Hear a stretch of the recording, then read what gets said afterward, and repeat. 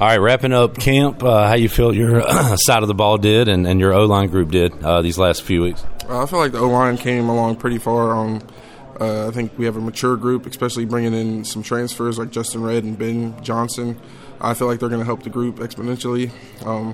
Just having more depth overall as an O-line and as an offense, especially bringing in transfers like Isaiah and some other receivers. Having CJ back has been a big help as well. So I think the offense is primed to have a great year. We've seen you on the field quite a bit. You kind of got thrown into it. How do you try to improve yourself in the offseason away from the team individually? What do you try to do to get better? I definitely just try to recover as best as I can. Often in the training room, in the ice tubs, often getting work in whenever we have off time, and usually in July. I'm usually here. I'm from Jacksonville, so not too far from here. So I usually spend most of my off time here in Greenville anyways. So I'm usually on the field most of the time during the off time, just trying to stay in shape. Don't want to get caught off guard by what Big John has for us in the summer.